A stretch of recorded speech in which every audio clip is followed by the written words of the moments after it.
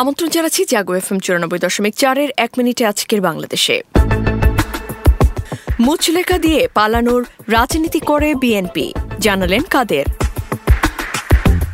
দেশপ্রেমে উদ্বুদ্ধ হয়ে সেবা করুন বিসিএস ক্যাডারদের প্রতি প্রধানমন্ত্রী।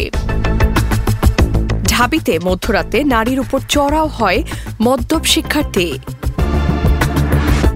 ইফটিজিং এর প্রতিবাদ করায় ছুরিকাঘাতে প্রাণ গেল যুবকের।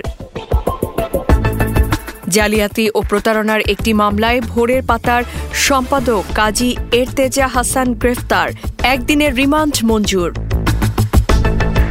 রাজধানীতে মেরিন ইঞ্জিনিয়ার খুনের ঘটনায় ছিনতাইকারী গ্রেফতার।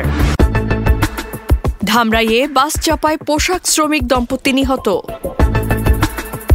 স্থানীয় সরকার নির্বাচন, ভোটে কোনো অনিয়ম দেখেননি সিইসি।